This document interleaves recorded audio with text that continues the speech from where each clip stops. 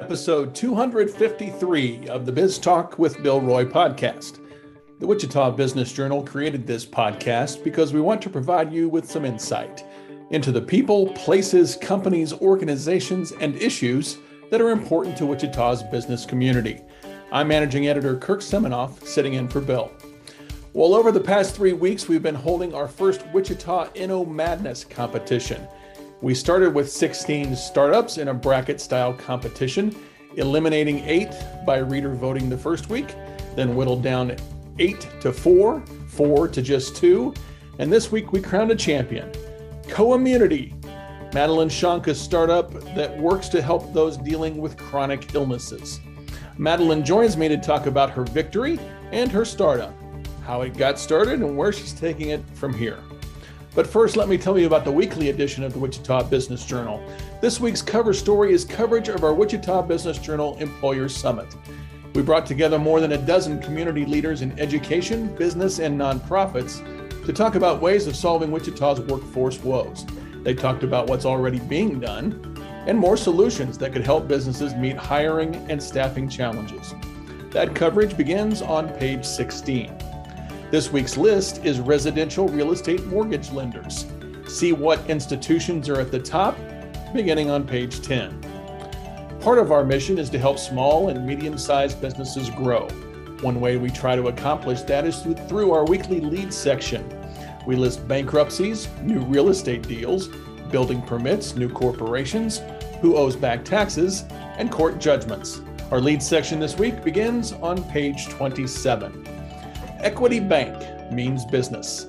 That's why they've created business solutions to help you solve your business challenges. Visit them today at equitybank.com. Well, we have a champion in the house, and you'll have to think visually with confetti raining down and a trophy presentation on a big stage like we're going to have next Monday night in New Orleans. Madeline Shonka, founder of Co-Immunity, congratulations on winning the Wichita Business Journal's first Wichita Inno Madness competition, and welcome to the podcast. Thank you so much. I'm excited to be here. Well, great. We won't pretend to know the hows and whys of every reader who voted in Inno Madness. We created the competition as a way to spotlight startups and innovation in Wichita. And we put it to readers this way, if you didn't get a chance to vote out there: which innovative business would you most want to invest in? So Madeline, I would think winning Inno Madness would make you feel pretty good about how people think of your startup. Yeah, we were really surprised to definitely take the championship. We didn't anticipate we would make it past Quick Hire. Yes, Quick Hire is very popular, but you beat out 15 others in Wichita. Now we hope it gets bigger next year as well. So let's get to your background a little bit before we talk about Co-Immunity. Although, as I think we're going to find out, your background is a big part of Co-Immunity. Yeah. You've already been in the WBJ as a 5 under 25, age 25, for area entrepreneurs last year. And you've also been an Innovator of the Year with us. But you're still not even 25. How old are you? Tell us about where you grew up here in Wichita. I am 23. I grew up on the east side of Wichita. I went to Catholic schools. Definitely Wichita native through and through. My parents are high school sweethearts. They went to Southeast together. But yeah, I ended up at Wichita State and started Co-Immunity when I was 20, right on the cusp of the pandemic, which was not anticipated. And here we are. Let's talk about your folks a little bit. You say that Steve Jobs and your mother are entrepreneurial heroes of yours. We know about Steve Jobs. You tell us about your mother. So my mom, she has had her hair salon for, if I get this wrong, she's going to kill me. I think it's 17, 18 years. She actually became a hairdresser at the age of 17, and she had some issues taking boards because of how young she was, but she has worked so hard to be successful in everything that she's done. And she really kind of gave me an example of how you can be an entrepreneur. And especially as a female, I think that's hugely influential. I grew up, pretending to work at the front desk. And then I did work at the front desk for about 7 years. And so just really being able to have that front row seat to her hiring people, to training people, to being a mentor. But then the business side of things, like Mondays were her day off and we ran errands with her. And that was my favorite day. Sometimes I maybe called in sick to school, to hang out with her because, she did such a great job, especially again, as a female, of balancing family and work. And so on Mondays, she was doing, banking and payroll and running errands. A hair salon takes a lot of different, elements to be successful, but she was engaged with us the whole time as kids. So I loved those Mondays because we were having conversation and like I had her attention. And then, that's how she taught us budgeting. Like we were in the stores and she was having us do cost comparison. And so, no, she just was such a great example. And now actually she's, they started during the pandemic because my mom's insane, in the best way. My parents are now doing, rental homes. And so they have created this brand and they started with a house at Table Rock Lake, and my mom has gutted the entire house and they just do such a great job. We'll be sure to let your high school administrators know that you skip class every now and then, but it was for a good cause. Good. I don't think they would complain about my GPA, so we're okay. That's good to hear. Well, while you're in high school, you got some diagnoses that, lupus, narcolepsy, and I'm not sure I'm going to say, is it cataplexy? Yep. I got those right. Okay. Tell me about those diagnoses and then how they kind of led to Co-Immunity. Yeah. So I've been sick since the day I was born. My mom and I have kind of been in this together from the start. I had a traumatic labor that took place over the course of 3 days. And my dad, he was a paramedic at the time, and he actually helped with my delivery. It was pretty rough. They had suction pop off 3 times and forceps, and I definitely had a rough start coming into the world, and I had pneumonia 8 times by the time I was 3. So being sick in and out of the hospital, I spent my second birthday in the hospital. That's kind of all I've ever known. And I think that's kind of what has allowed me to be so resilient, because when you have nothing to compare it to, it is a little bit easier to kind of roll with the punches. But in 4th grade, I got swine flu. And, obviously that was kind of our first glimpse at what a pandemic was like. And I was really sick. And then I started falling asleep in class, and we kind of wrote it off as, I was always sick with something. And so, that's why I was so tired.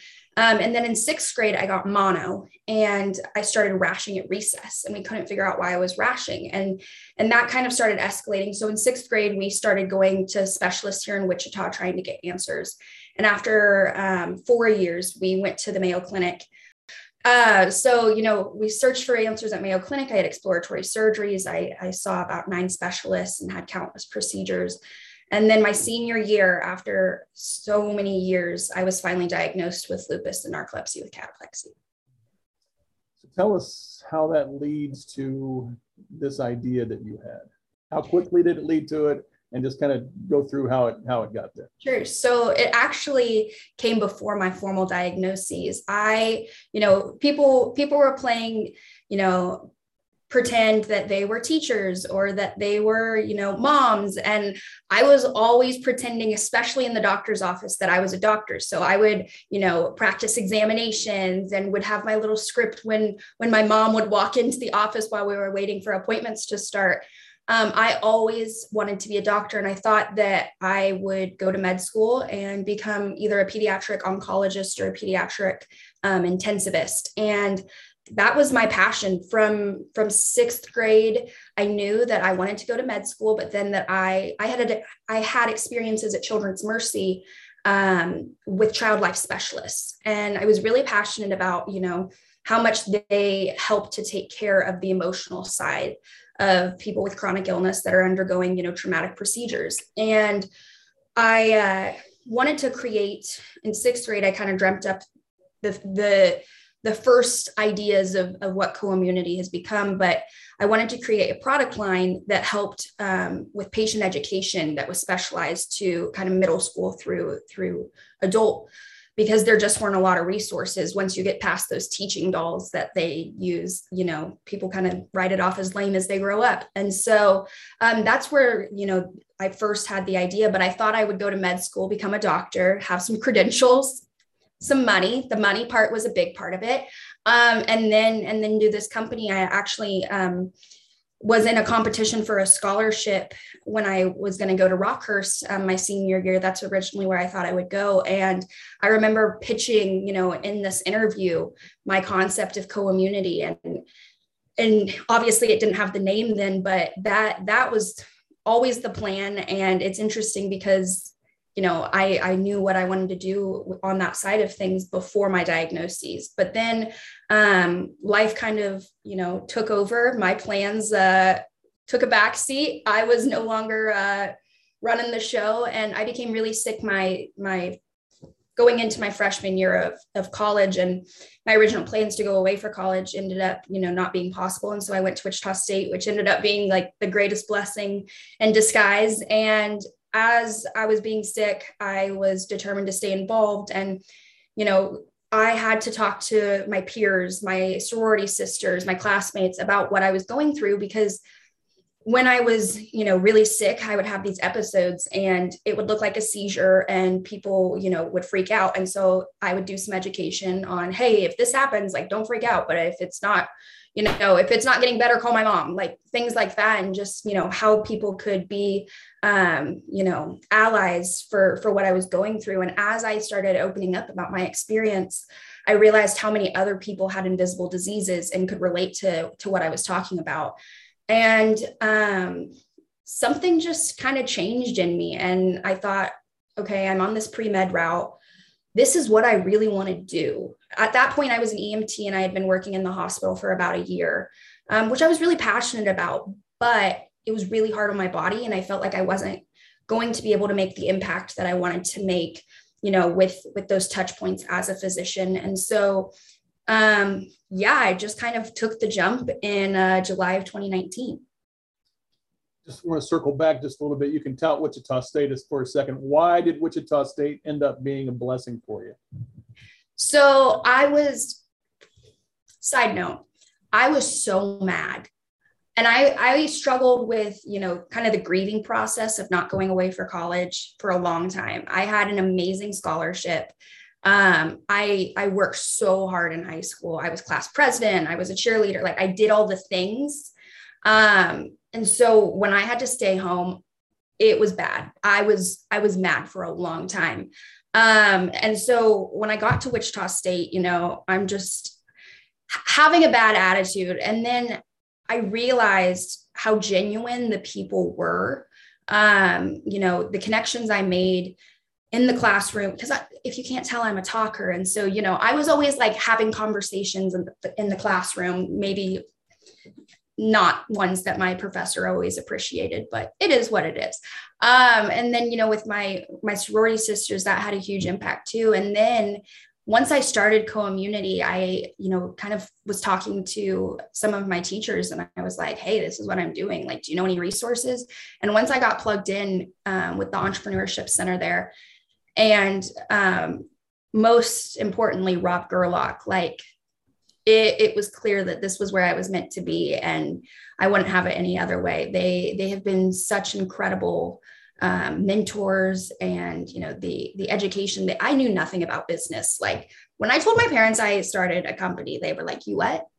You don't have a budget. And so figuring that out was only possible because of the e-launch program and kind of that guidance that Wichita State provided. Mm-hmm. So the aim is to help young people cope with chronic illness. Tell us how the app does that and kind of get into all the techie stuff of how you got it started and how the app was designed. Sure.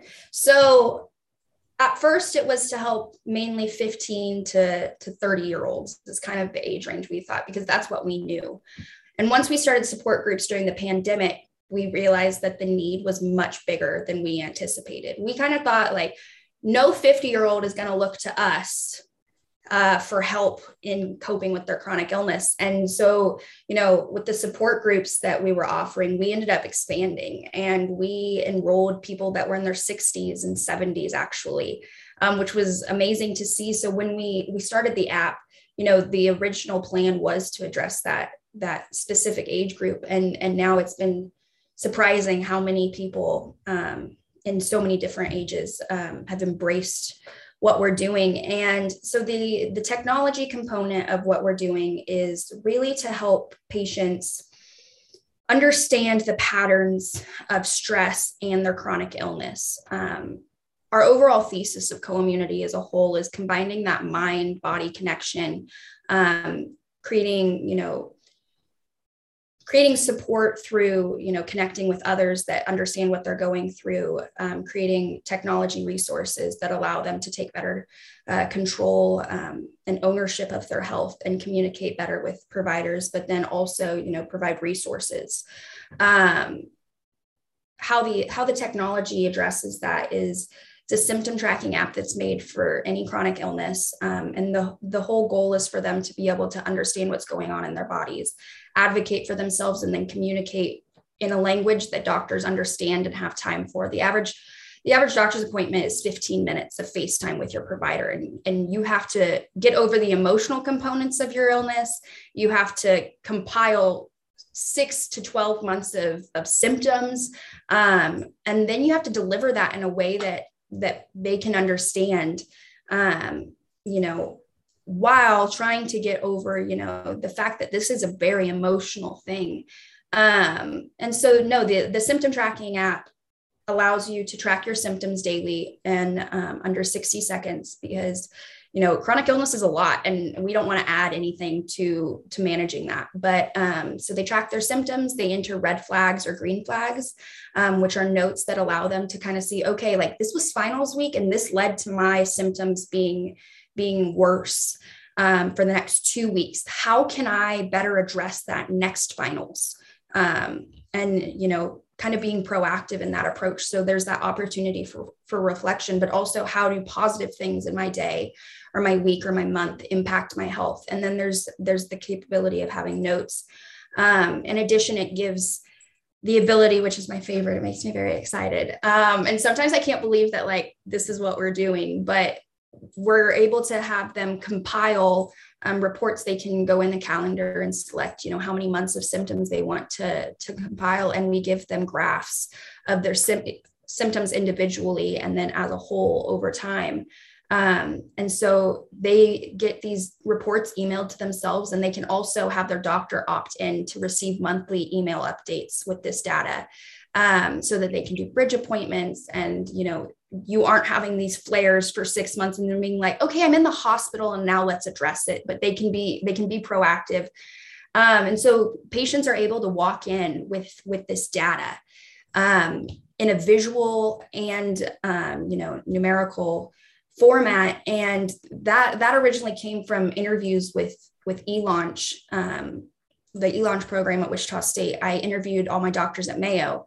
And I was like, okay, so what makes the difference in an appointment on how it goes and how you understand people's symptoms and how you're able to treat them? And my rheumatologist was talking about how she had these engineers that would come in and they had Excel spreadsheets of their symptoms. And she's like, those appointments are my best appointments, not only, which Mayo Clinic, for those of you that don't know, you have an hour of FaceTime with your doctor. So it's unparalleled, but she's not only able to get a concise picture of how they're doing and why, but then go over the treatment plan and then do patient education. A huge issue with compliance is patients don't understand why they're taking these medications that make them feel like absolute crap, while they're spending $5,000 a month on this medication that makes them feel like absolute crap. And so that opportunity for education is huge.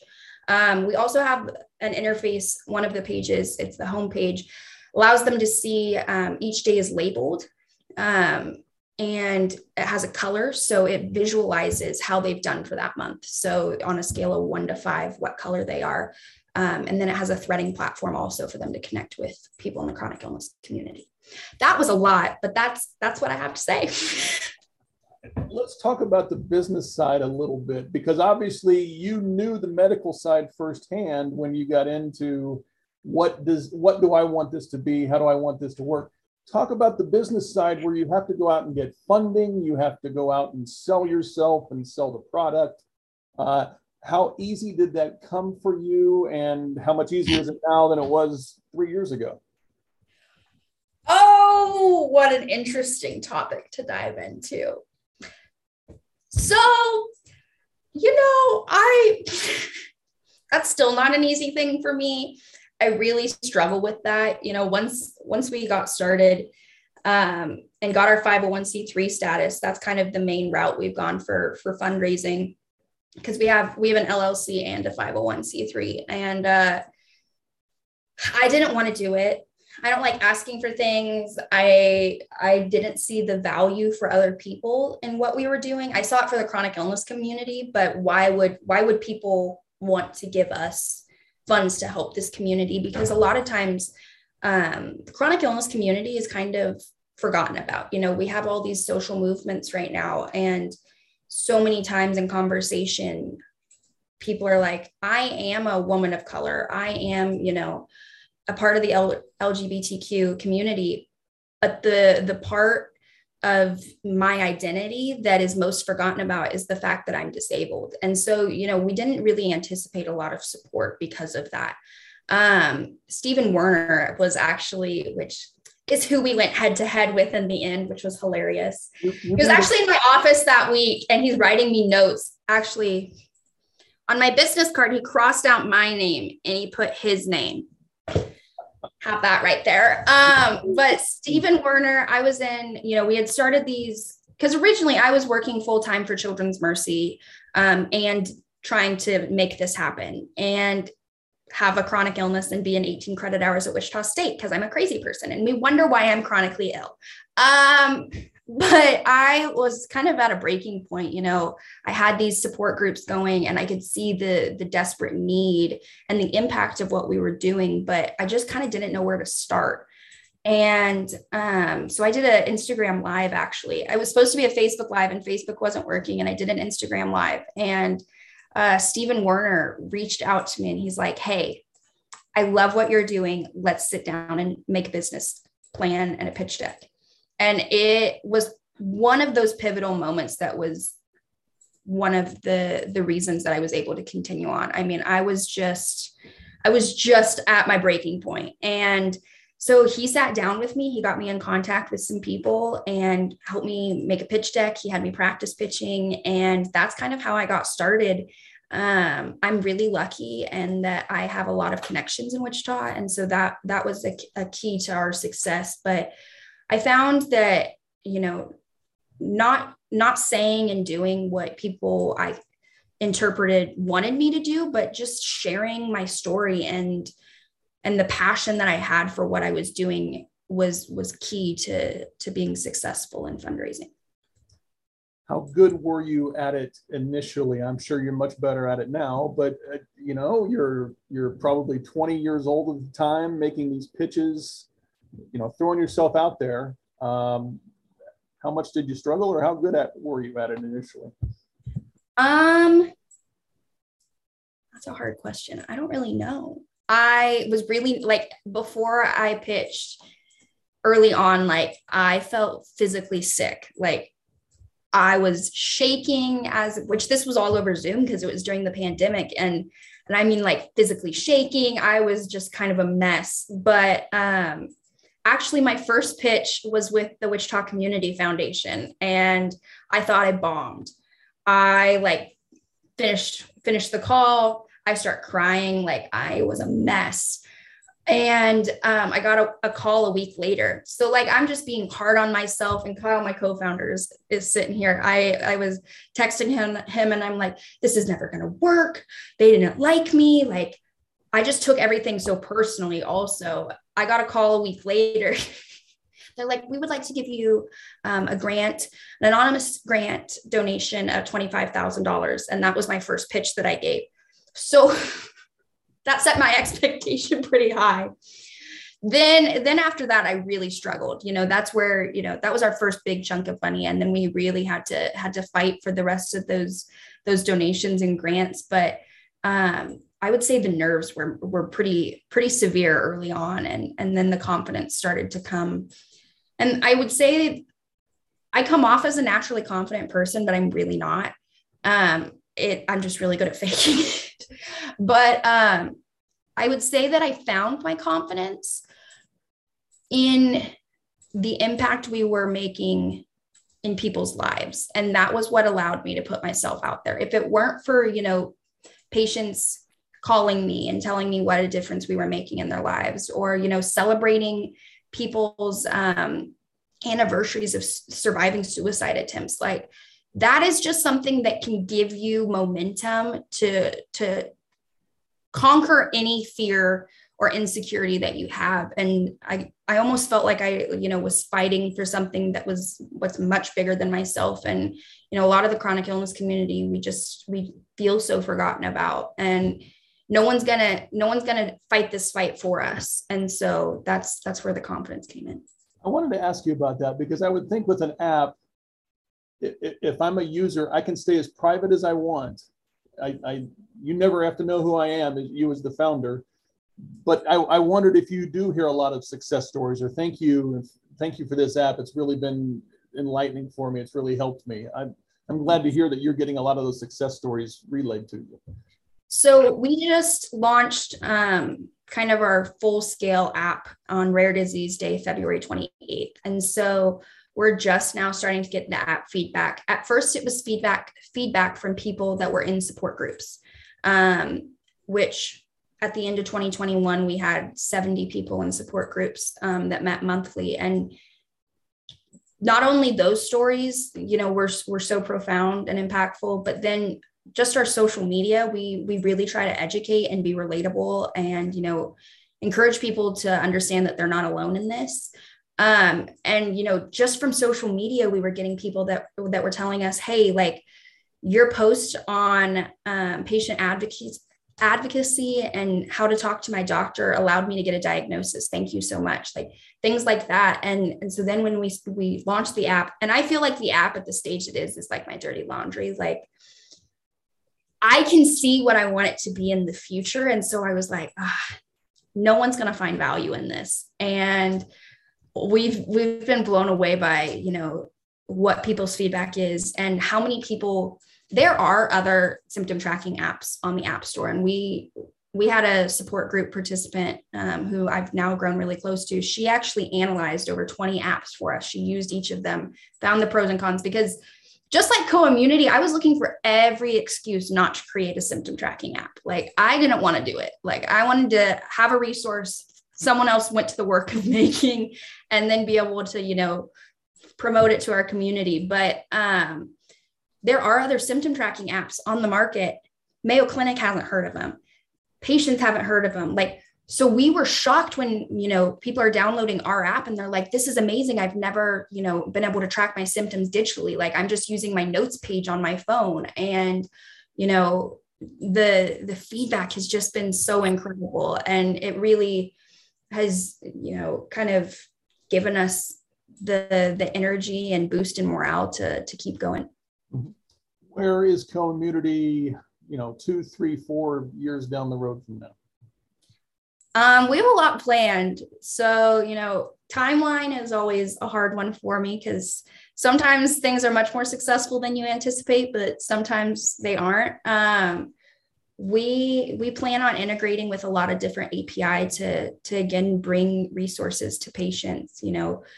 There are so many different things going on with biometrics that have a lot of potential, but immediately, we want to secure that patient demographic and provide this resource, but then also connect with doctors and create this,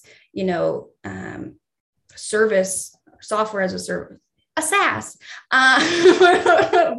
where doctors can see in real time how their patients are doing and then utilize telehealth to alter treatment plans. We'd love for our app in the future to be able to make suggestions based on, how patients are doing. And then we have plans, once we have enough data, to deploy an algorithm that predicts flares and alerts the patient, gives suggestions, but then also alerts the doctor. So that's kind of our next three-year plan, or hope at least. So we're just enjoying the ride. And let's talk long-term for you. You're getting ready to walk at graduation here in a couple of months. You're 23, you've got this successful business. What's down the road for you? I'm assuming it's not med school now. No, not at all. In 5-10 years? I'd like to ride this out as long as possible. It's been so rewarding and healing. And I talked to Daniel about that a little bit. It's just incredible to know that your story and the worst parts of your life can have a purpose. And we found that, as people that are a part of Co-Immunity, as patients, they have this desire to help us. Like, we have people that have done research reviews and spent hours reviewing journal articles for us just because they want to be a part of what we're doing. We have people that, are creating social media content for it. Like, the camaraderie, and it's almost like a movement in itself of people that want to be a part of this is just incredible. And not only is it healing to me, but it gives other people a purpose to their story. And I think that's so important, because if you can reframe the hardest parts of your life, they don't have the power to hold you back as much, and you can be more resilient.